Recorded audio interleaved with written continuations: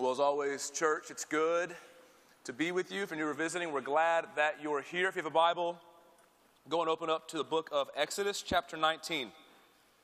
Exodus chapter 19. We'll be there in just a little bit. So we're continuing on through the book of Exodus. We've been there for some time. We'll be there for some time. But today, Exodus 19, we're actually in a very, very significant week. Obviously, every week is significant, but this week in particular, it marks this massive transition that's happening in the narrative, in the story, in the arc of Exodus. See, the story of Exodus in so many ways has been leading us to this transition in Exodus 19 and 20. Everything God's been doing has been leading us to this point. So let me just rehash the story just really quickly. Remember, Exodus 1 started off with the people of Israel were growing in number, growing in strength all throughout Egypt. They had favor with the Egyptians. They had favor with Pharaoh. But then that Pharaoh died, and then Pharaoh after Pharaoh began to oppress them and enslave them, and they became the slaves of Egypt. And it was in the midst of that oppression, that suffering, that God stepped in to save them. And God told his people that he would set them free so that they could worship and serve him. He was setting them free so they could be bound to him. And now that we're finally here at Mount Sinai, where God's going to teach his people finally, okay, I set you free for this purpose so that you may worship and serve me. Here's what it means to know me. They're about to learn what it means to serve God, what it means to really have true freedom. And the point of the text today is simply this, that to understand the commands of God, you first have to understand the holiness of God. To understand the commands God's going to give his people, you have to first understand the holiness of God. See, chapter 20 is when God gives his famous 10 commandments that we're all familiar with probably, and we're going to cover every single one of them. But chapter 19 is God getting his people ready to receive them. He's getting us ready to receive them. Because before they ever believe his instruction, they have to believe that he is holy. If we're ever going to understand the truly life-giving nature of God's law and his commands, we have to see that first he is like nothing and no one else. That nothing compares to him. We have to believe that first before we understand his instruction. And that order of communication makes all the sense in the world when you think about it. That order of communication of God saying, here's who I am before I tell you what to do, makes all the sense in the world when you think about it. Like in your life, who you believe someone to be drastically affects the way you receive their instruction, right? Who you perceive them to be is going to drastically affect the way you receive their instruction. If you think somebody and you believe that somebody is an expert or they're an authority on a particular subject or matter, you're going to receive their instruction, their counsel, their wisdom differently than you're going to receive if you think that person is a novice or unintelligent. It's going to change the way you hear them. The way you perceive someone to be changes the way you receive their instruction. So when I came to the Austin Stone, I was 23 years old and I was an intern, okay? I had so many dysfunctions, okay? I'm not going to belabor the point. It'd be an hour-and-a-half sermon. I'm not going to belabor the point, but I had a lot of dysfunctions, and one of the main ones was this, is that I did not listen to other people. And as I wrote this, it's like, man, so much has changed, I guess. But I didn't listen to other people very well. If you had a counsel that was different than what I thought, I was stubborn. Now, that's true of every 23-year-old. If you're here and you're 23, you're like, not me. Definitely you. Definitely you, if you just said not me. But I was especially stubborn. And so, because in my mind, in my economy, I perceived that I was smarter, more knowledgeable than the person talking to me. No matter their age, no matter their wisdom, no matter their maturity, I kind of assumed, well, I'm probably smarter than you, and so I'll take your advice and your opinion, but I'll just consider it. It's not something I have to listen to, okay? I viewed myself as the expert. So once I started my internship here at the Austin Stone, it became very clear to my new supervisor and mentor that my stubbornness was an issue. So he very quickly took me to lunch, sat me down, and said, Tyler, you need to focus on listening and learning more than speaking. My immediate response was, you're dumb. Like, that was my immediate thought. Was like, man, that's a good thought for someone who's so stupid. That's what I thought. I'm not lying to you. 23 years old Tyler was not, I need a lot of sanctification. So I had that thought. I remember thinking as he's talking, I was furious. It's like, who is this guy to tell me what I can and cannot do? And I remember thinking, he has not thought this through. I remember thinking, he has not thought this through. Now, little did I know at the time that the man who was speaking these words to me, I could have accused him of plenty of different things that he's weak at, but being stupid and thoughtless and careless for this particular person is not one of them. I come to find out this particular man in my life, he's one of the smartest people and thoughtful people I've ever met. And so who I perceived him to be was not intelligent and not thoughtful. And so when he gave me instruction, I did not receive it. He's further down the road than me in Christ, and yet he's trying to tell me where wisdom is, and I will not receive it because I don't think that's who he is. So I didn't receive his instruction. My perception ruined my ability to receive his instruction, because I wish I would have listened, because that next season of my life was rough. I remember I hurt people because I spoke too rashly and quickly in counseling sessions. I hurt my wife because I did the exact same thing with her. And I got rebuked by a lot of different people in this church. Maybe you're one of them. Like, a lot of people had to pull me aside and say, hey, stop. Like that sort of conversation. Why did all that happen? Because someone sat me down and I did not understand who they were. I did not understand this person is smart, thoughtful, and not careless. They see this clearly. They're trying to help you. But my perception, my wrong perception, ruined my ability to receive their instruction. In the same way with God, we need a fresh reminder of who he is before we receive his commands. Because his 10 commandments are going to be like no other commandments. Why? Because he's like no other being. You don't know anything like him. He's holy. He's set apart. He's outside of your categories. So you have to be reminded of who he is before he tells you what to do. And in our text today, there's going to be 2 truths in particular he wants to make abundantly clear to us. 2 truths in particular that God wants to say, this is who I am. If you're ever going to understand what my holiness is, you have to understand these 2 truths about me. You're going to see that God can only be approached on his terms. He can only be approached on his terms, and he alone saves us to be with him. He can only be approached on his terms, and he alone saves us to be with him. Look at Exodus 19, 1 through 3. 1 through 3. It says, on the 3rd new moon, after the people of Israel had gone out of the land of Egypt, on that day they came into the wilderness of Sinai. They set out from Rephidim and came into the wilderness of Sinai, and they encamped in the wilderness. There Israel encamped before the mountain while Moses went up to God. There Israel encamped before the mountain while Moses went up to God. They had finally arrived to this mountain where God had been leading them. And God had promised Moses before he sent any plagues that this moment would happen. He told Moses, there's coming a day when I'm going to bring you to this sacred mountain where I'm going to speak to the people. Look at Exodus 3. Don't turn. Exodus 3. Right when God calls Moses, read this account with me. Exodus 3:11, it says, but Moses said to God, who am I that I should go to Pharaoh and bring the children of Israel out of Egypt? God said, but I will be with you. And this shall be the sign for you that I have sent you. When you have brought the people out of Egypt, you shall serve God on this mountain. On this mountain. God, where he started with Moses, calling him to himself to lead his people, he's now taken the people out of Egypt, through the Red Sea, in the wilderness, and led them back to that very same mountain where they will learn what it means to serve him. It's a sign for Moses. He's at the mountain. He's remembering, I can't believe he did it. We're here. But Israel's going to learn very, very quickly that you can't just approach God casually. Even though God wants to know them and he saved them, they're going to learn really quickly we can't just approach him casually. We have to prepare ourselves before we could ever know God in all the ways he wants us to. Look at Exodus 19:10. This is what the word of God says. It says, the Lord said to Moses, so they're in front of the mountain, it says, go to the people and consecrate them today and tomorrow, and let them wash their garments and be ready for the 3rd day. For on the 3rd day, the Lord will come down on Mount Sinai in sight of all the people. And you shall set limits for the people all around, saying, take care not to go up into the mountain or touch the edge of it. Whoever touches the mountain shall be put to death. No hand shall touch him, but he shall be stoned or shot. Whether beast or man, he shall not live. When the trumpet sounds a long blast, they shall come up to the mountain. So Moses went down from the mountain to the people and consecrated the people, and they washed their garments. And he said to the people, be ready for the 3rd day. So God's coming to his people. He's about to speak to them. In the sight of all of Israel, he's going to speak to them at Mount Sinai, and yet he's telling them, I'm not like anyone else you know, though.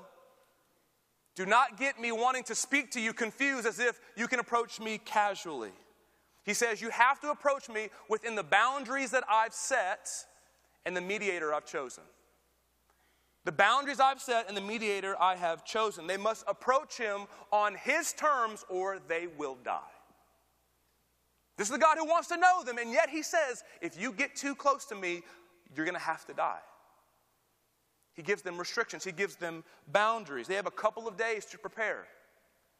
They have certain places to stand, certain clothes to wear, certain actions to abstain from. Now, why is he telling them to do all these things? Are they trying to clean themselves up before God? No, he's saying, if you're going to meet with me, your entire life has to be devoted to me. So God is saying, I'm not like anyone else you know.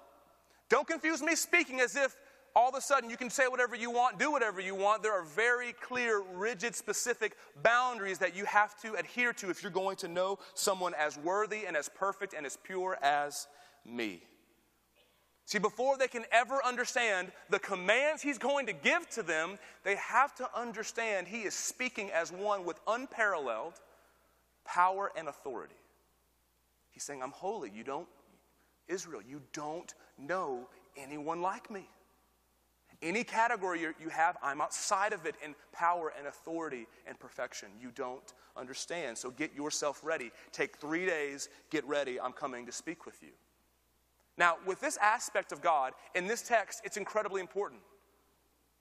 The separation between God and his people is incredibly important in this text, but it wouldn't feel that different for Israel. It really wouldn't feel that different for them because they were used to a supreme leader like in Pharaoh telling them what to do and putting distance between himself and them. Like, obviously God is different from Pharaoh, but yet what he's doing would feel familiar to them. Okay, we have a new supreme leader, and now these are his boundaries we have to keep in line or he'll kill us. It feels exactly the same probably to them because that was a common practice for monarchs in that day and age. But what made God holy, what made him different, was that they had never heard anything like him because while he was separate from them, while he couldn't just be casually approached by them, he also had been the one who had done all the work to save them. That the one who said, you can't approach me any way you want, is also the one who reminds them, but I'm the one who saved you. He tells them, I don't want you to be my slaves. I want you to be my people of love. Look at verse 3. Verse 3. First thing God says to the people, he says, the Lord called to him out of the mountain saying, talking to Moses, thus you shall say to the house of Jacob and tell the people of Israel, you yourselves have seen what I did to the Egyptians and how I bore you on eagle's wings and brought you to myself. Now therefore, if you will indeed obey my voice and keep my covenant, you shall be my treasured possession among all peoples, for all the earth is mine. And you shall be to me a kingdom of priests and a holy nation. These are the words that you shall speak to the people of Israel. So the God that they had to fearfully approach is the one who says, but remember, I saved you. Remember who I am. They get to the mountain, and the first thing out of God's mouth is retelling them, remember what I did for you? He brings to their mind, remember what I did to the Egyptians for you? Do you remember how I bore you on eagle's wings, how I took you through the Red Sea, how I protected you in the wilderness? Remember what I've done for you. Remember, you have not done a thing to earn this.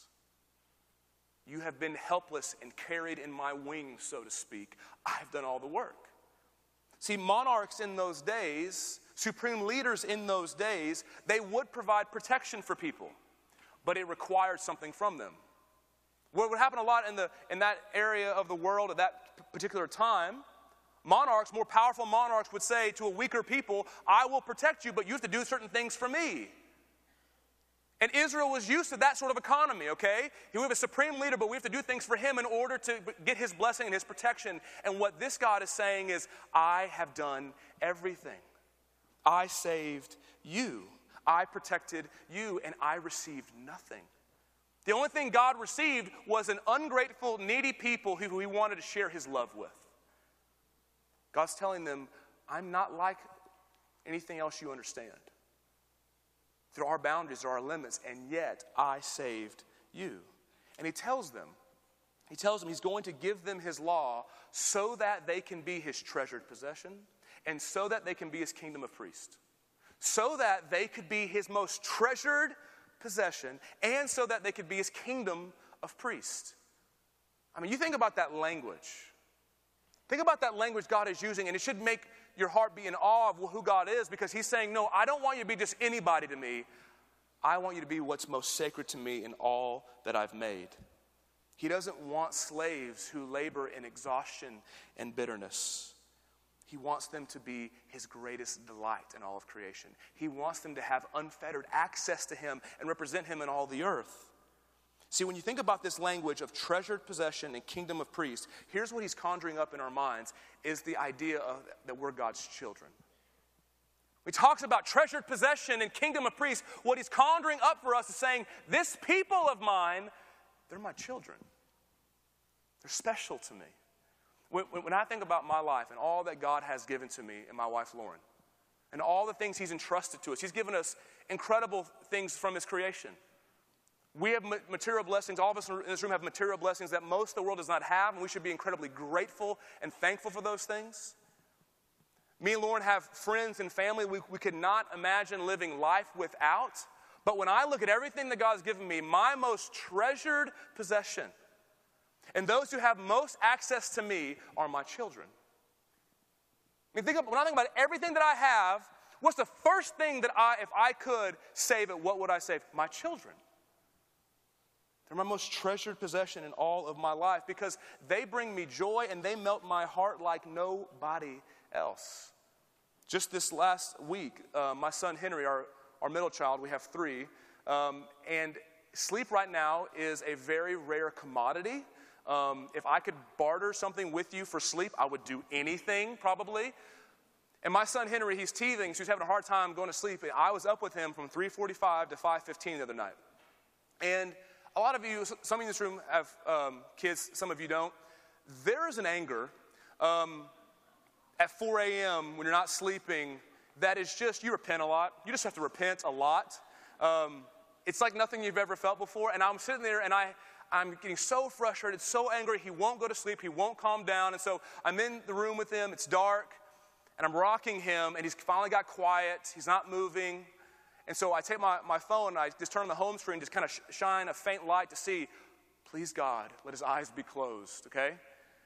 I shine the light, and of course he's sitting there just staring at me. And immediately, you're laughing, I got angry, okay?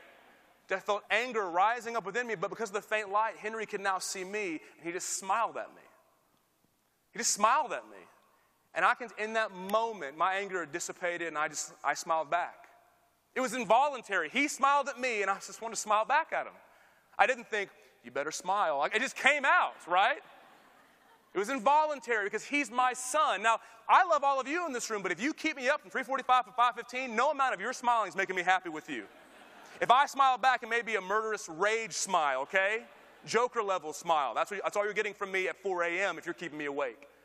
But my son smiles, I just smile back.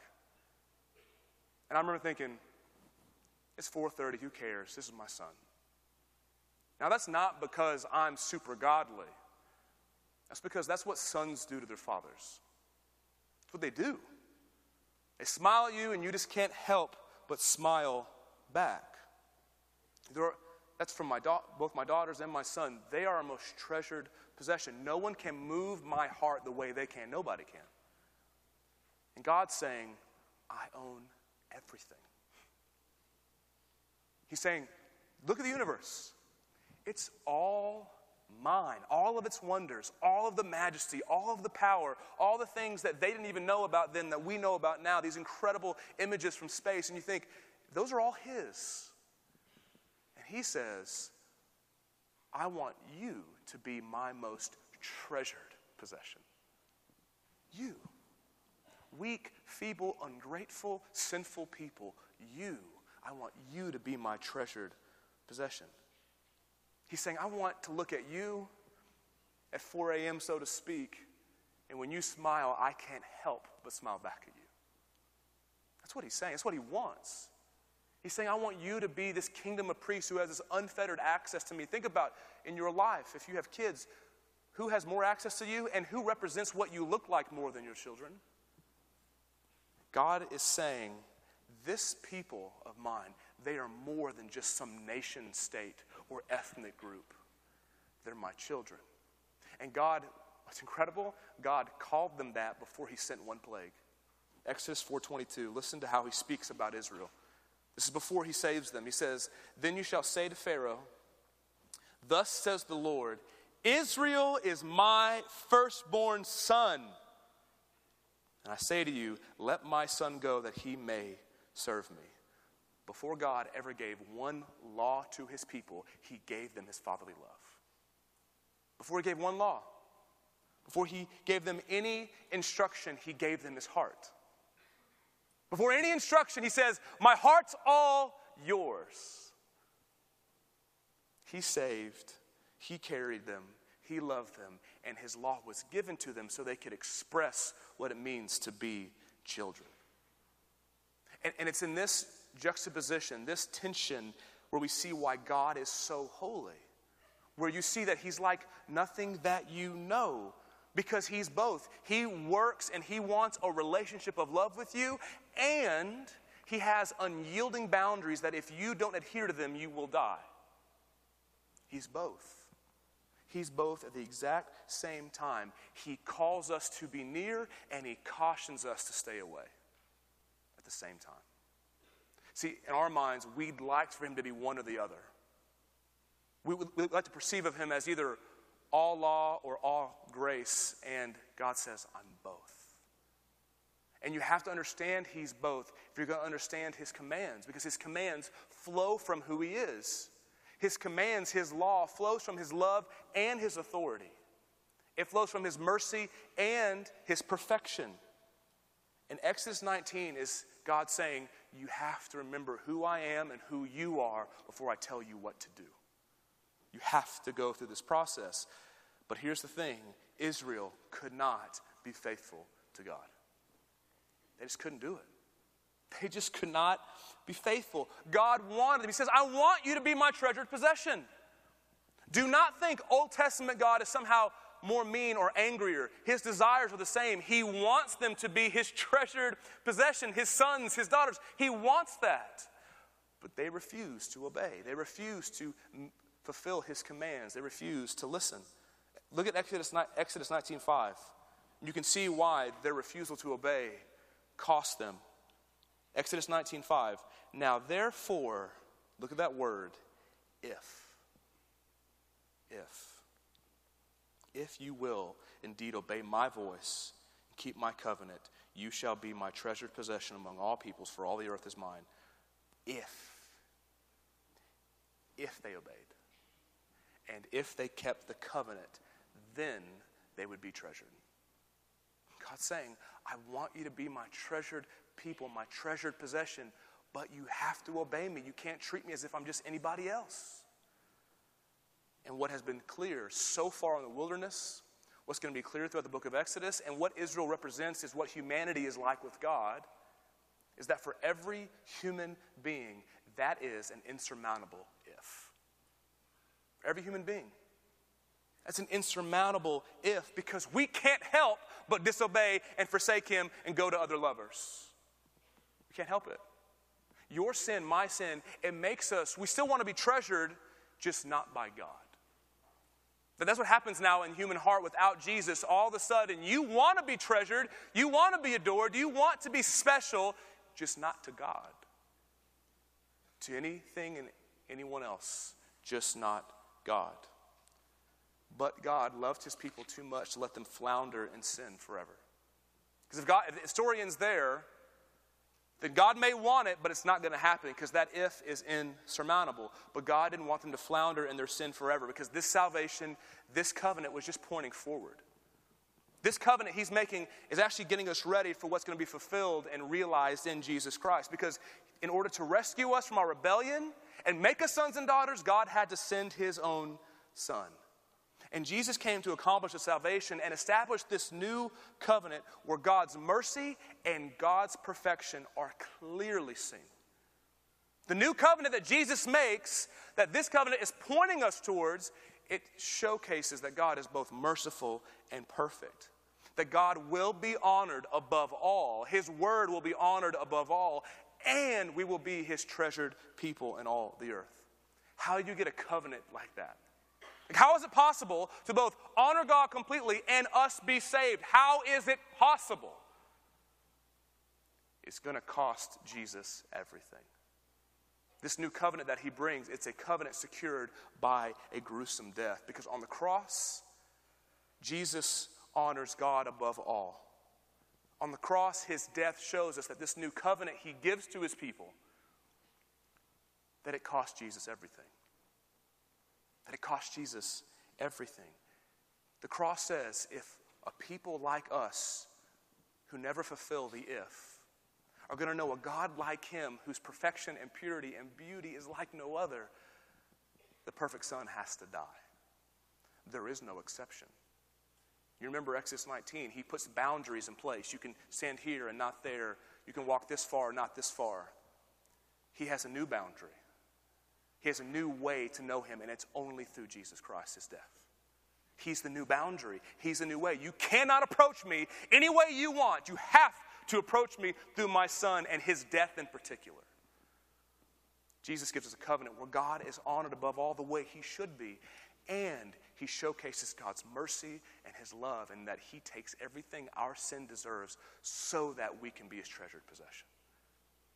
The cross of Jesus Christ fulfills this covenant and honors God and saves us. So then Jesus, and Jesus alone, he takes the if of the old covenant and he turns it into the you are of the new covenant. Jesus and him alone, he takes the if of the old covenant and he turns it into the you are of the new covenant. Look at Exodus 19, 5-6 again.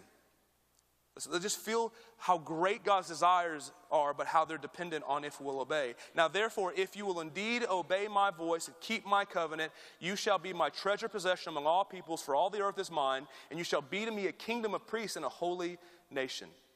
Now, therefore, if. Did you know if you, outside of Jesus, your identity, your hope, your future, your joy is all contingent on if? This is both true for the Mosaic law, but also if you're here and you don't know Jesus, your whole life is contingent on if. If I'm faithful, if I get that job, if I have health, if I have money, if I get the relationships that I want, if I get those things, then I'll have an identity, a future, a hope. And what you find in this life is that is a very fragile if. If it's dependent upon your faithfulness and circumstances in this life, you will eventually have no hope, no identity, and lose everything. That's life outside of Christ. But then God sent his son to give a covenant where he meets every condition.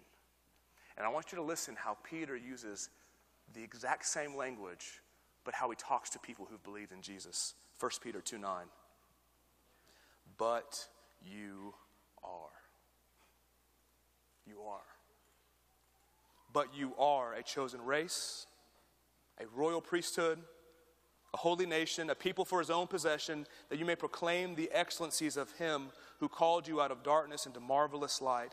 But you are. In Christ, you simply are what you failed to be on your own. You simply are. You are chosen. You are treasured. You are his. There's no if anymore. There's no doubt. There's no maybe. There simply is you are because he met every condition. No one else can offer you that, by the way. All they can offer is maybe a more probable if, but it will fail to. And God says, you simply are because of the death and resurrection of Jesus Christ. I don't tell my people now, if you obey. I just say, you are my treasured possession. You are my people. See, God's like no other. No other could give a confidence as to who you are in your future the way God can. He's holy, so he gives us a holy salvation like no other. An identity like no other that can't be taken away from you because Jesus already accomplished everything.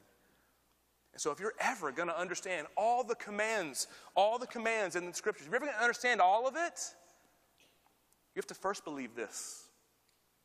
If you're ever going to understand all the things that God has to say to you in every area of life he speaks to, you have to understand and believe first who he is and who you are in Christ.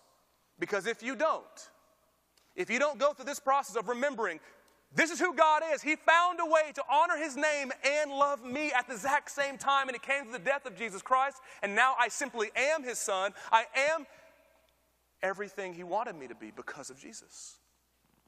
If you don't believe that first, then you'll not understand his commands. And especially in the church, if you don't believe this gospel, this good news first, then his commandments will either be burdensome or optional. And either way, you'll be miserable. His commandments will either become burdensome to you or optional to you, and either way, you'll be miserable. See, when you forget the gospel that God in Christ has done everything needed for who you are, your identity, your hope, your future, that no matter what comes, no matter what happens, you are simply his son or daughter in Christ. When you forget that, then you begin to believe that the only way you know you are loved is if you obey. Then his commandments become burdensome. You begin to think, I'm only really 100% positive that I'm loved so long as I obey. When your life is based on if, then following Christ and being a Christian becomes a highly pressurized situation. Why? Because you can't admit wrongdoing. You can't admit lack of love for God. You can't admit sin or insecurity or anger. Why? Because if you admit that, then all of a sudden you don't know if you're loved. That's why if we're not careful, we don't remember this gospel, we will be a people who start faking it. Because we don't want to admit that we're weak, because if we're weak, then who are we? Because it's based on my obedience and based on my faithfulness. And if I'm not faithful, then what hope do I have? And so when you fail, you start faking it. When you start confessing, you confess half-truths. You confess just enough. And so you start to fake. And then if you begin to obey, in this religious mindset, if you begin to actually obey, it's not joyful. It's like paying taxes. You're obeying so you won't get in trouble. Because you don't have the economy of Jesus did everything, so I obey out of joy now. It's I have to carry this weight, and if I fail, I get in trouble. So now I obey, and it's burdensome. When you forget this gospel and you try to obey his commands without it, it's exhausting. This is why people who live in religious mindsets are exhausted and burdened, because you've confused that your obedience is not an expression of who you are. Your obedience is the basis of who you are. And it's miserable. It really is. Because only Jesus could carry that weight. Only Jesus can obey in such a way where it doesn't exhaust him and make him have to fake it because he's pure and perfect. We're not. And so if you don't remember the gospel, his commandments will become burdensome. Or if you don't remember the gospel, you'll begin to believe his commandments are optional. You'll begin to believe his commandments are optional. You'll begin to think that all of the incredible you are statements, you are chosen, you are my priest, you are my children, you'll begin to forget that all of those you are statements actually cost God something. You'll begin to forget that our new identity as sons and daughters did not come to you simply because God changed his mind. If you're in Christ, you are not a son and daughter simply because God in the Old Testament was like, nope, don't like him. And the New Testament was like, no, I like him. That's not what happened. That's not what happened. You begin to forget that you're never simply a son or a daughter just on your own. You're a son, you're a daughter because of the blood of Jesus Christ. Your sonship, your being a daughter is always tied to him. You can't just approach him as if Hey, I'm the son. I can do whatever I want. I'm loved. If I obey, it doesn't really matter because I'm his. You've forgotten that your ability to have all of those beautiful you are statements given to you cost Jesus everything. Everything you have to revel and rejoice in was given to you through the death of our King. You'll forget that Jesus died for you so that you could finally obey. And when you see his commandments as optional, I'll get around to them if I like, you'll become miserable as well because his commands are where life is found, like only the Bible can. It threads this truth in 2 sentences. 1 John 5:3. For this is the love of God, that we keep his commandments. They're not optional, and his commandments are not burdensome. It's the love of God that causes you to keep his commands. They're not burdensome because they don't save you, and they're not optional because they cost Jesus everything. You'll never understand the commands unless that statement I just said, you've got to understand that. They're not burdensome because they don't save you, but they're not optional because they cost Jesus everything. It cost Jesus everything. See, God saves and he demands at the exact same time.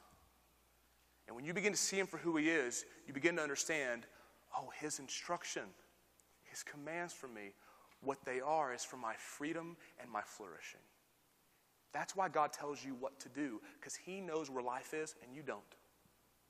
And you don't. I don't. But he knows. And his commands are meant to say, here's what my sons and here's what my daughters live like. This is what my family's like. See, next week we're going to start a 10-week series going through the 10 Commandments.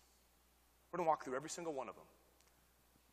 But before you hear a command from that series, before you open your Bible and you read, any command of Scripture, before you hear a sermon preached about what God has to say, here's the question you have to ask yourself and come to a conclusion on.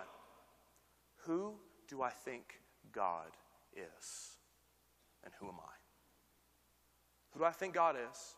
And who am I? Who's the one speaking here? What's he like? Is he holy? Is he like nothing I've ever found before? Or is he one of many opinions that I'm going to consider? Or is he someone I'll give parts of my life to, but he's not trustworthy with everything? Or I've never really thought about it, I just kind of go with the flow.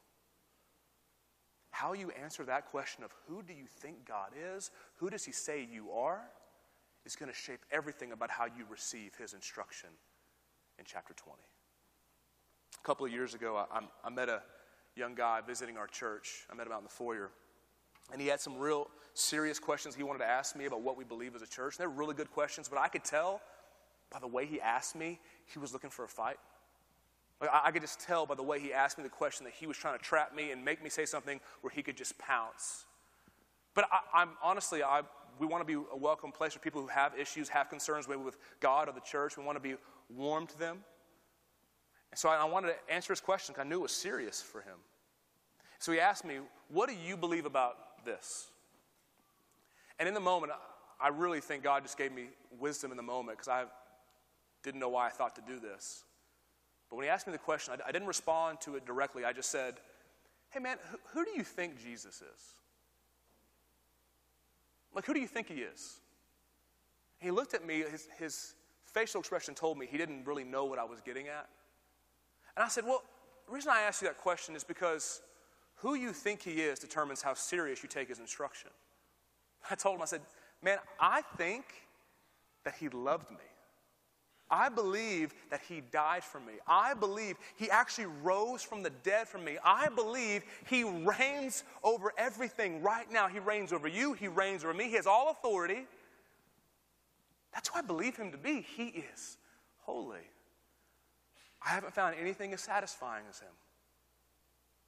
So, his word trumps mine and yours. That's who I believe him to be.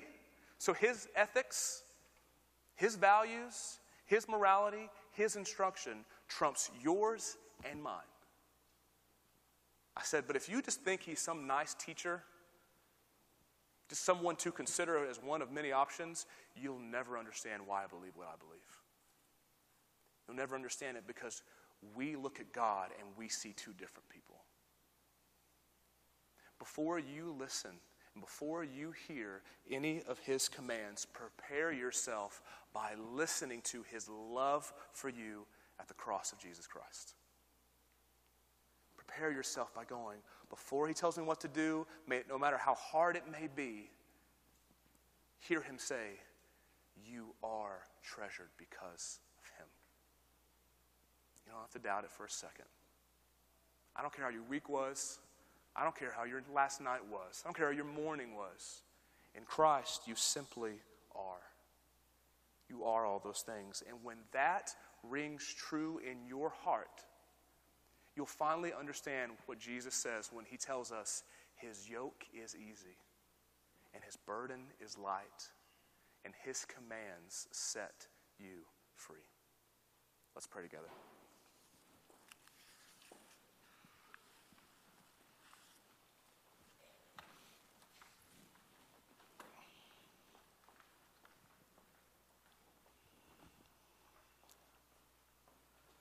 Father, God, would you just keep us just quiet for a second?